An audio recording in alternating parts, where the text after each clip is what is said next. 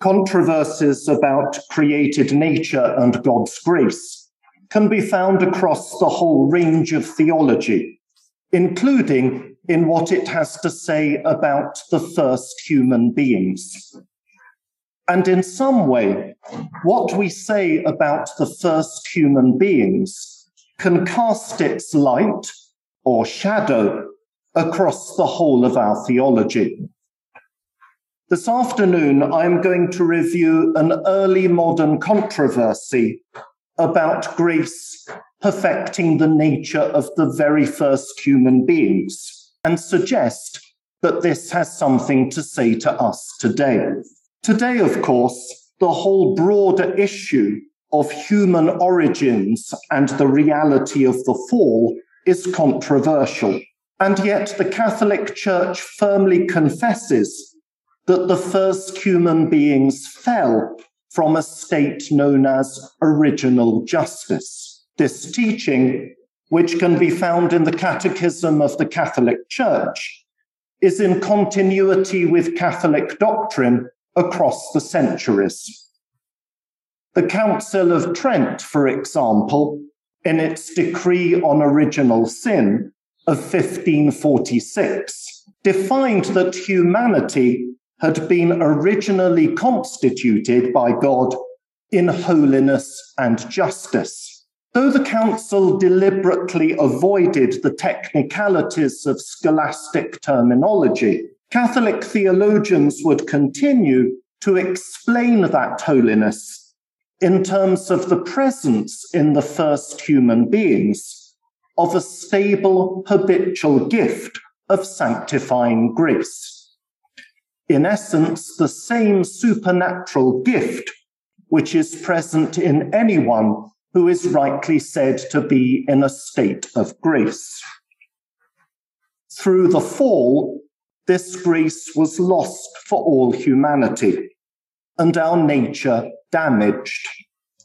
But grace was then restored to nature to heal us by Jesus Christ, our Redeemer. In medieval times, theologians had taken different views on exactly when this sanctifying grace was first bestowed. According to some theologians, such as the Franciscan Saint Bonaventure, and later his confrere, Blessed Duns Scotus, Adam was first created in a state of integral nature, after which he was elevated by the supernatural gift to a state of grace, from which he then fell. Others, such as St. Thomas Aquinas, came to think that the gift of grace was present from the very first moment of humanity's existence, that nature and grace were gifted together, such that Adam was not merely constituted at some later point, but was created in a state of supernatural grace from the very beginning. However, while this controversy about the timing of Adam's grace continued beyond the Middle Ages, today I'm going to focus on a later early modern controversy, which was over whether this initial grace, the grace of Adam, was also the grace of the second Adam, whether it was the grace of Jesus Christ.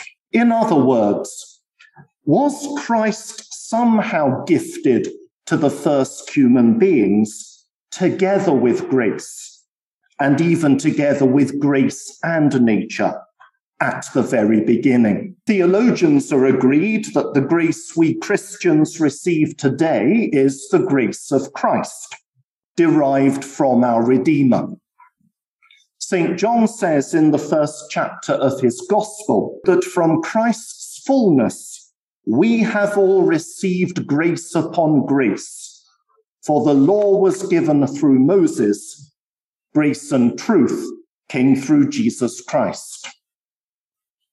Catholic theologians have normally agreed that this flowing of grace from Christ extends somehow to the redemptive grace Adam and Eve received after the fall, along with that of all holy and just persons who preceded the coming of Christ. However, there is no such agreement about the status of their grace before the fall.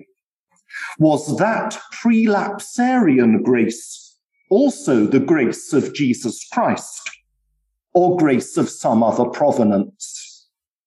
There has been disagreement about this, just as there has been disagreement over whether the grace enjoyed by the angels from the beginning is the grace of Christ or grace of some other provenance. As with the question regarding the angels, the question about Adam and Eve touches on the universality of Christ's grace. Do we have in the case of the first human beings an exception, a grace gifted to human nature that somehow remains outside the direct sphere of influence of Christ's humanity? Or was Christ somehow gifted to the first human beings together with nature and grace? I am going to suggest today that St. Thomas gives us reason to think that the initial grace of Adam and Eve was no exception, but was in fact the grace of Jesus Christ. So it was not merely that grace was gifted together with nature for the first human beings on St. Thomas's view, but that Christ was gifted together with nature and grace from the very beginning. In other words, on St. Thomas's view, Adam's grace was Christ's grace. I am not going to suggest that every Thomist must adhere slavishly to all the details of St. Thomas's historic thought once it's been established what they were, but rather that a disciple of St. Thomas needs to take his opinion with the utmost seriousness, departing from it where there is reason to do so. However, that Adam's prelapsarian grace was Christ's grace is not in fact a position that is usually associated with Thomism. Indeed, it has standardly been quite the opposite. An important representative of this standard Thomist answer to the question of Adam's grace is the 16th century Spanish Dominican Domingo de Soto. De Soto was appointed a theologian at Trent by Emperor Charles V, and he presented the council with an account of the Thomist school's general approach to the theology of grace as part of its discussions on justification. His work on nature and grace was published in 1547.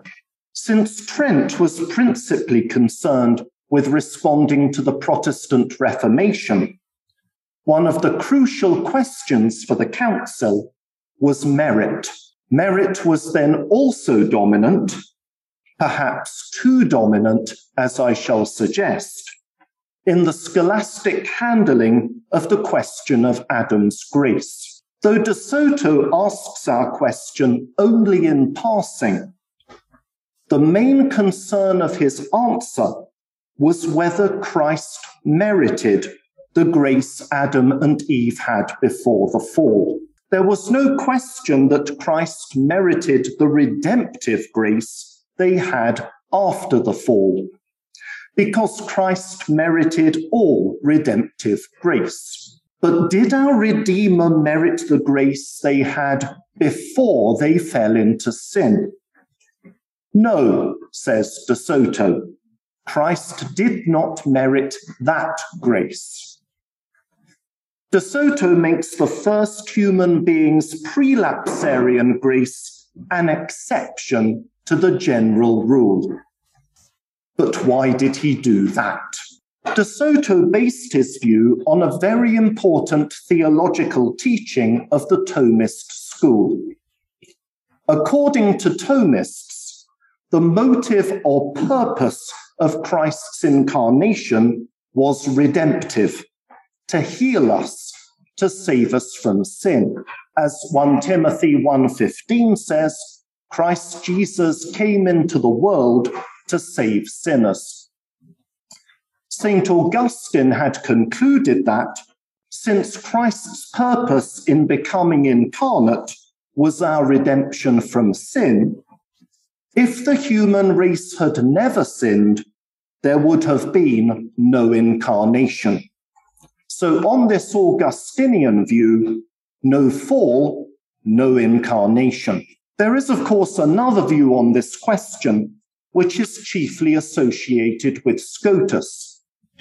On this other view, Christ would have come whether or not there was sin. This position was argued from the fact that, as St. Thomas also acknowledged, Christ's predestination is primary with respect to all other predestination. Back in St. Thomas's time, the issue of the so-called motive of the incarnation was becoming a standard matter for dispute.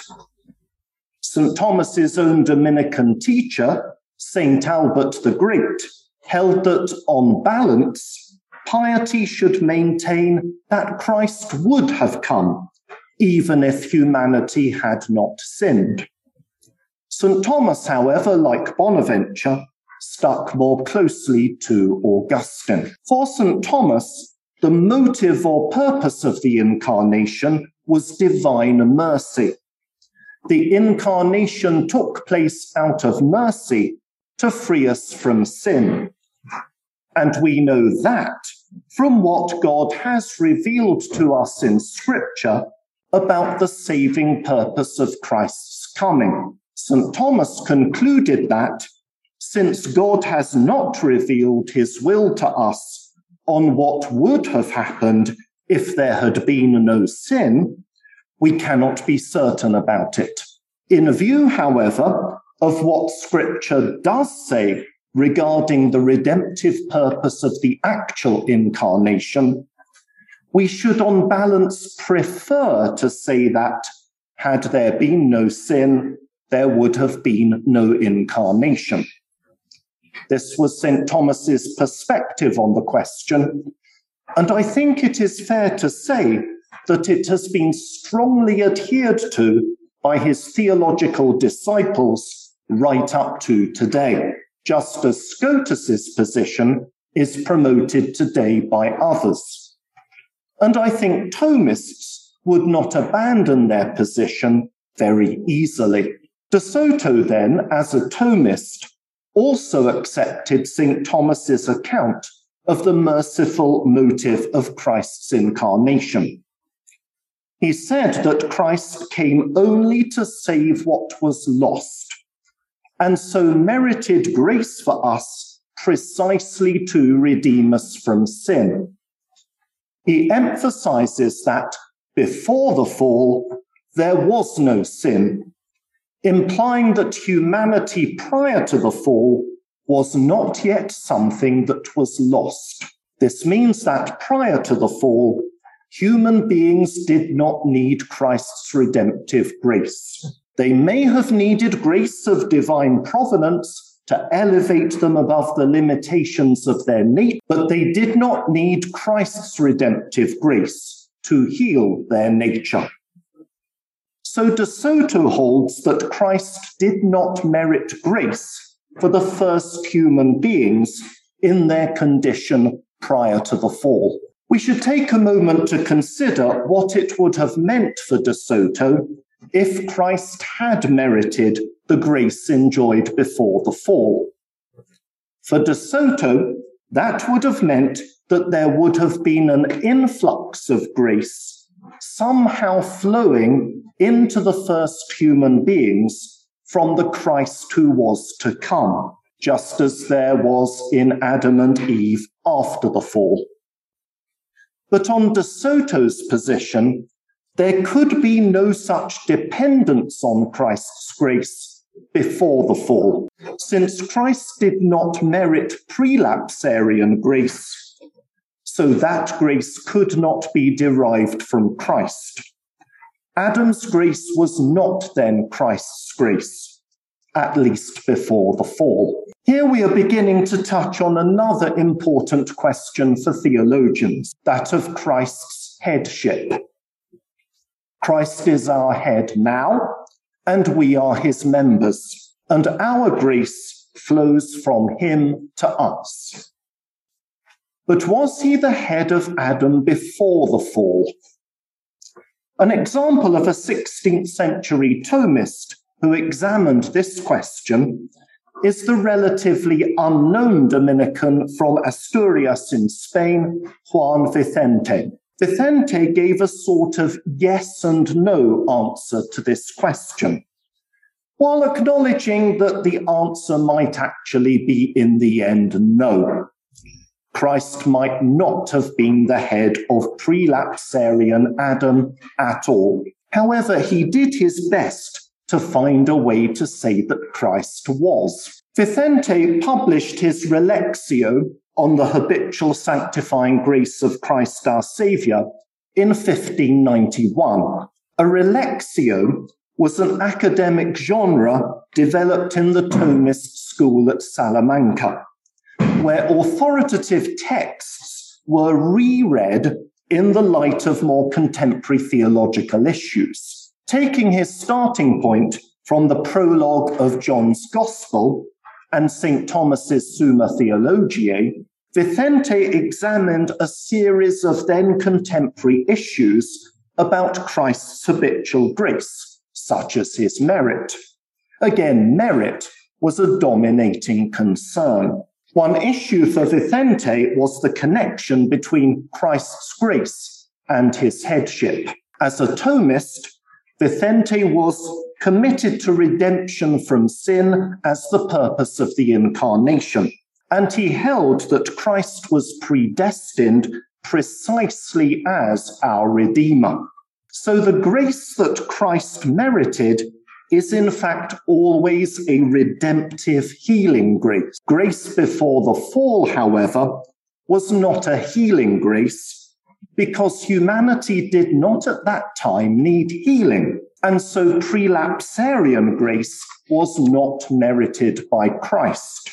Vicente then concludes that, formally speaking, Christ was not the head of unfallen humanity, and that Christ could only be thought of as humanity's head prior to the fall in a more limited sense, insofar as grace was to be restored by Christ our Redeemer. However, considering humanity's pre-fall state per se, it was not redemptive, was not merited by Christ, and so was not the grace of Christ. And Christ was not the head of prelapsarian humanity. In examining the case of human beings before the fall, Vicente, like De Soto before him, made merit the pivotal issue. Over the centuries, Thomists would take different positions on whether or not Christ was the head of Adam before the fall.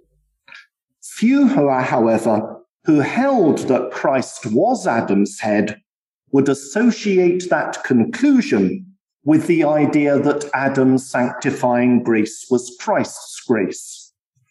Instead, they would look for other reasons why Christ was the head of Adam. One idea would be that, as St. Thomas acknowledged, Adam already had faith in the Christ who was to come, even if he did not know that Christ was to be his Redeemer. However, the idea that Adam's sanctifying grace was Christ's grace was not a position they could argue from. A different answer to the question about Adam's prelapsarian grace was given by the distinguished Jesuit theologian Francisco Suarez. After Suarez moved from the Roman College, the predecessor of today's Gregorian University, to Alcalá in Spain, He published the first version of his De Incarnatione in 1590, a year before Vicente's book. Suarez commented here on the first 26 questions of the third part of the Summa Theologiae. This commentary included 56 disputations on debated topics.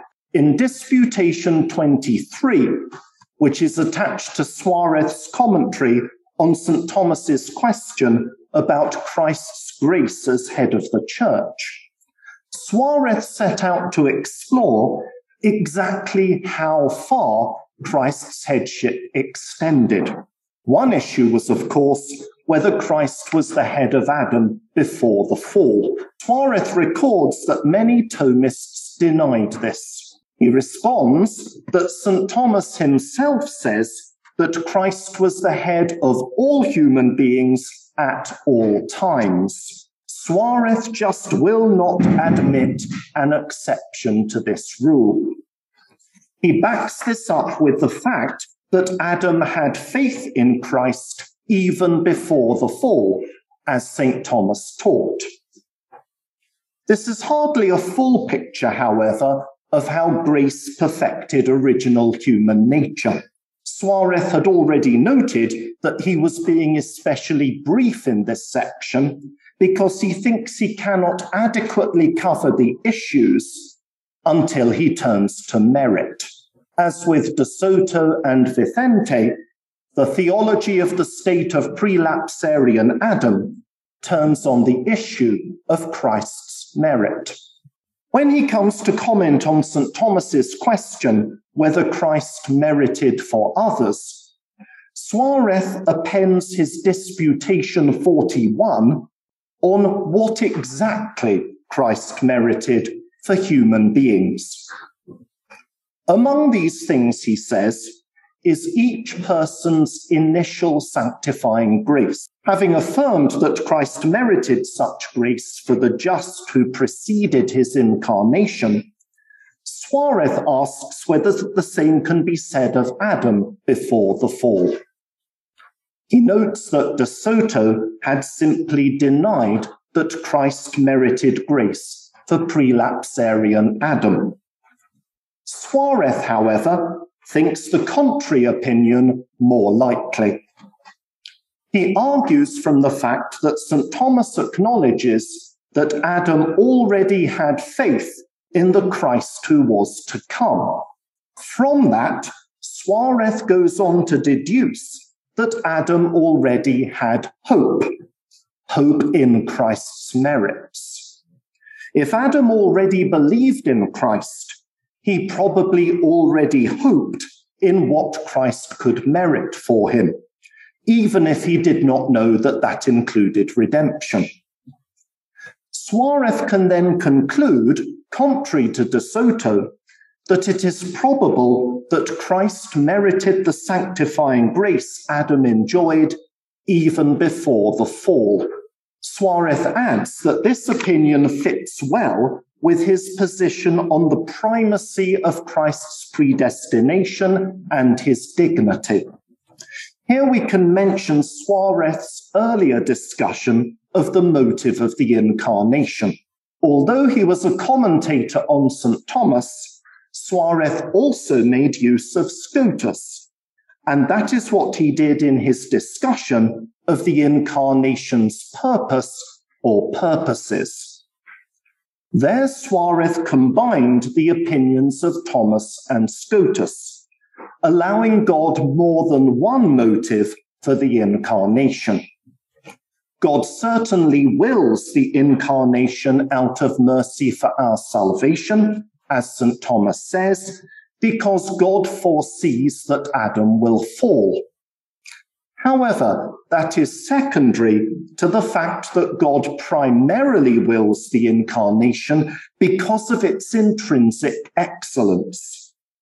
So Suarez incorporates the Scotist proposal that God wills the incarnation even before sin is taken into account.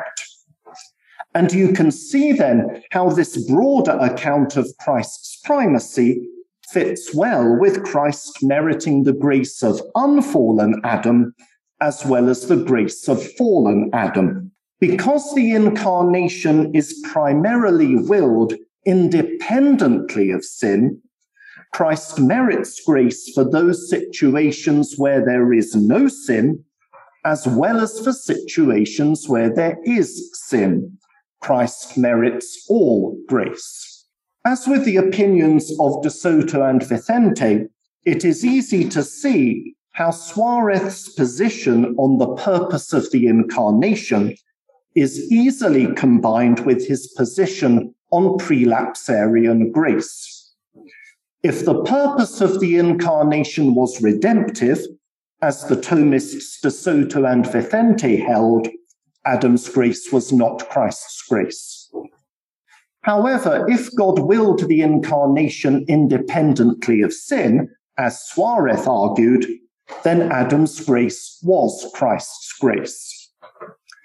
However, I am going to suggest that there need be no necessary combination made between a particular position on prelapsarian grace and a particular position on the motive of the incarnation in these two ways, as we shall see. Nevertheless, it was these two overall combined positions that dominated the debate. On the one hand, Thomists have rallied to De Soto's view, including Reginald Garrigou-Lagrange, who taught here at the Angelicum in the last century, and down to the present day. And on the other hand, Scotists as well as Suarezians rallied to the position of Suarez. Now, Suarez had acknowledged that some would object that Christ's merit was totally directed to our redemption, and so Christ could not have merited Adam's grace in his pre-fall innocence.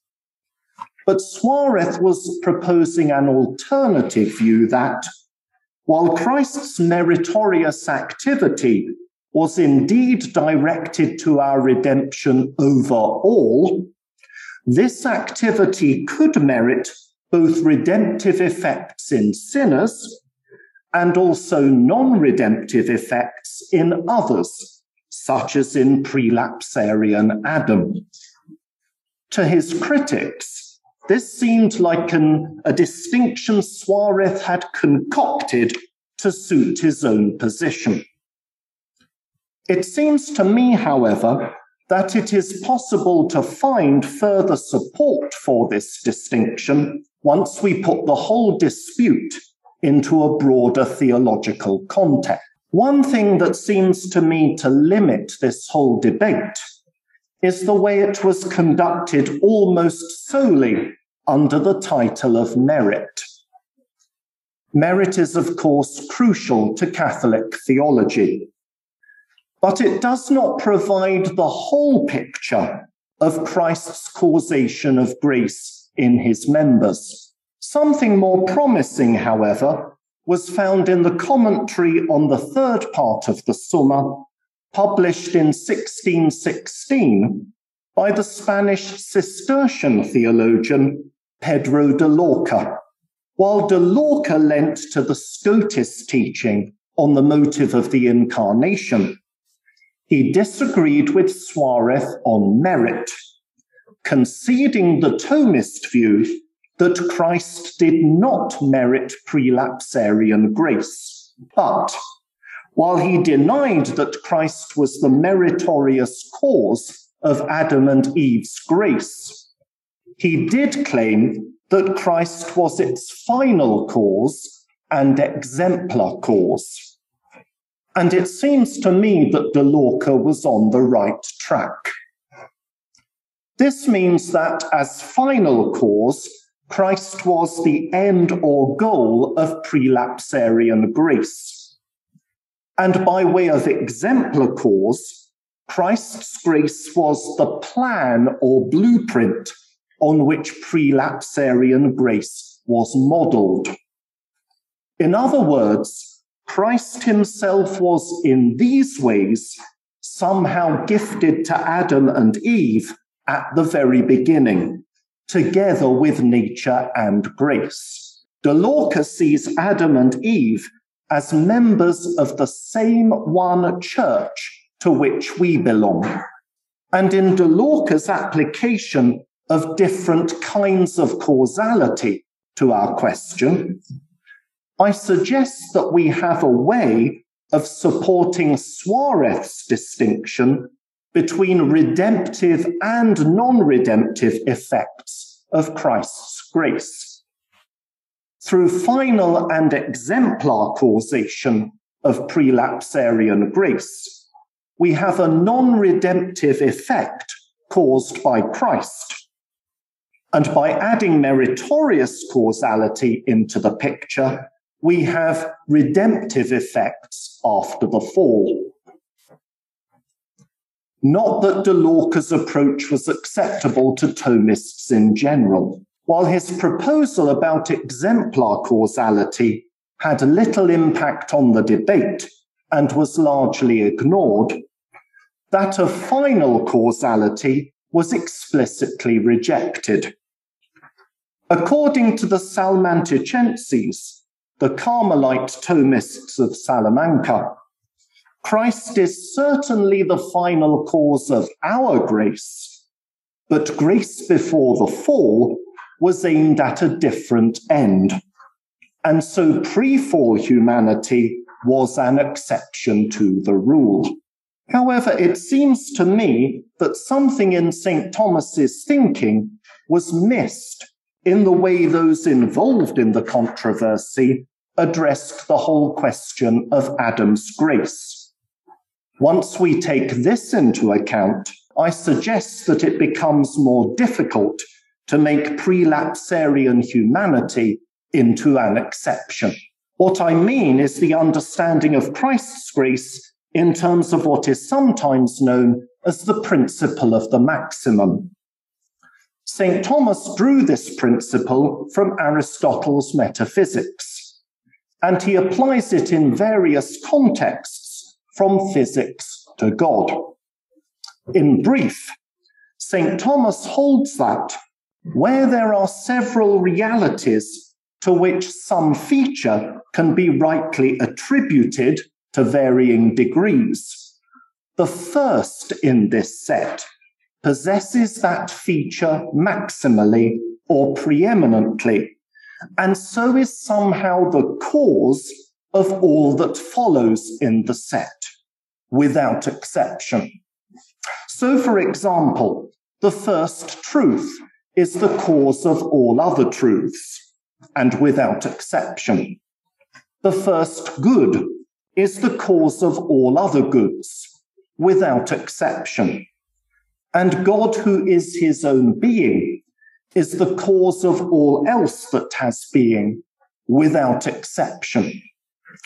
Where the principle of the maximum applies, it admits of no exceptions. There is no truth that is not caused by the first truth, no good that is not caused by the first good, and no being that is not caused by the God who is his own being. St. Thomas explicitly applied the same principle in Christology, teaching, for example, that Christ's resurrection is the cause of our future resurrections, without exception. Though he does not mention it explicitly in his account of Christ's grace, the same principle is nevertheless at work. This is evident from the way St. Thomas speaks about Christ's grace as a universal principle in the set of those who have grace. Indeed, if St. Thomas had thought the principle did not apply to grace, it would no longer have held so universally for him, and he would not have been able to rely on it across the range of contexts that he does. I conclude from this that St. Thomas held that Christ's grace, as the first in the set of graces, is the cause of all other graces, without exception. However, I do not take this to mean that Christ's grace must be the meritorious cause of all other grace. Just as we saw with De Lorca, so St. Thomas also held that there were different kinds of cause. And in the case of grace, I take him to hold that Christ's grace was at least the exemplar cause of all other grace. Every other grace, then, is somehow modelled on Christ's preeminent grace as its blueprint or exemplar, without exception.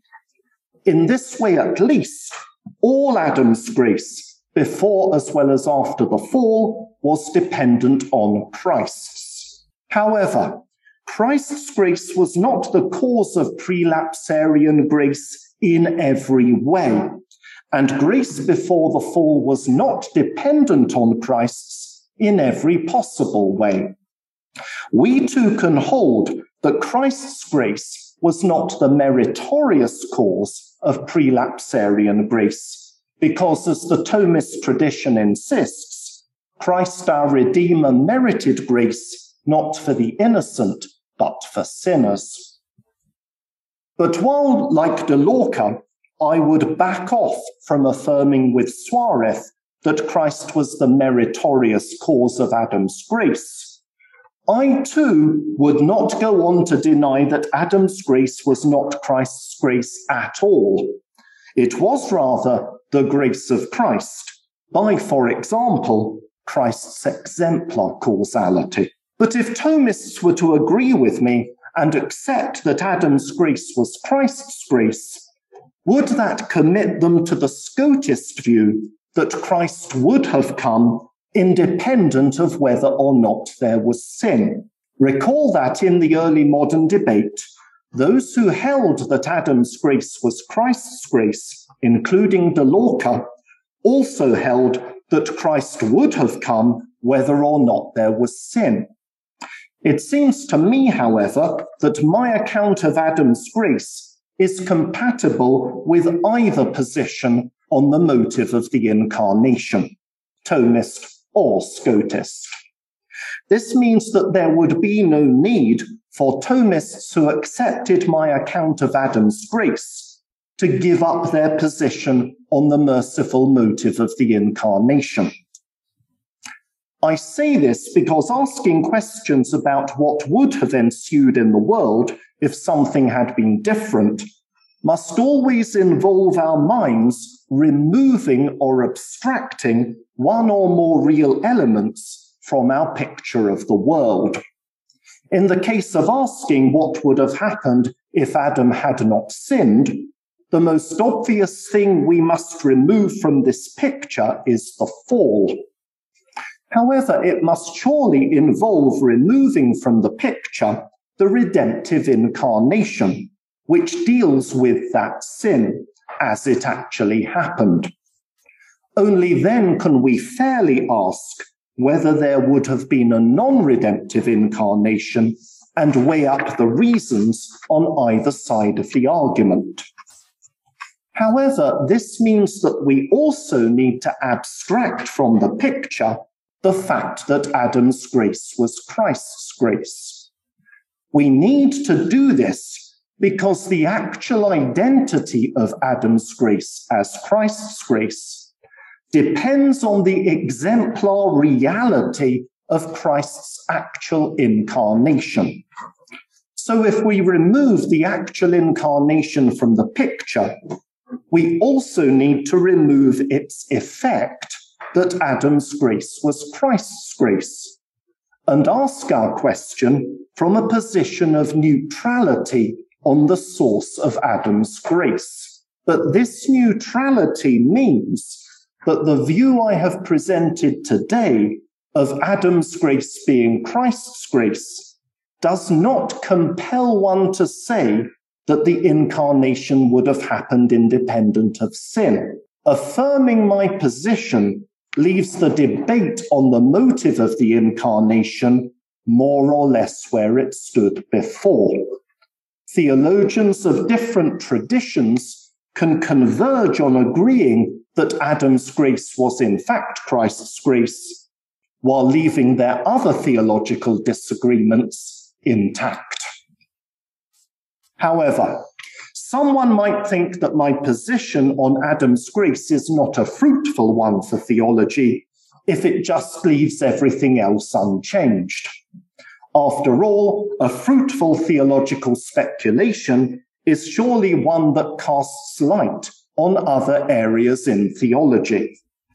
But I want to conclude by suggesting that the fact that Adam's grace was Christ's grace should lead Thomists to reaffirm the centrality and universality of Christ's grace more strongly than they had previously done, even if Adam's grace was not merited by him, and that this has implications for how we think about the theology of nature and grace today. It seems to me that if we allow that Adam's grace was not the grace of Christ, but was grace of some other provenance, as many Thomists have done, then we leave the door open to thinking that there may be other exceptional graces in this world that are not somehow derived from Christ's grace.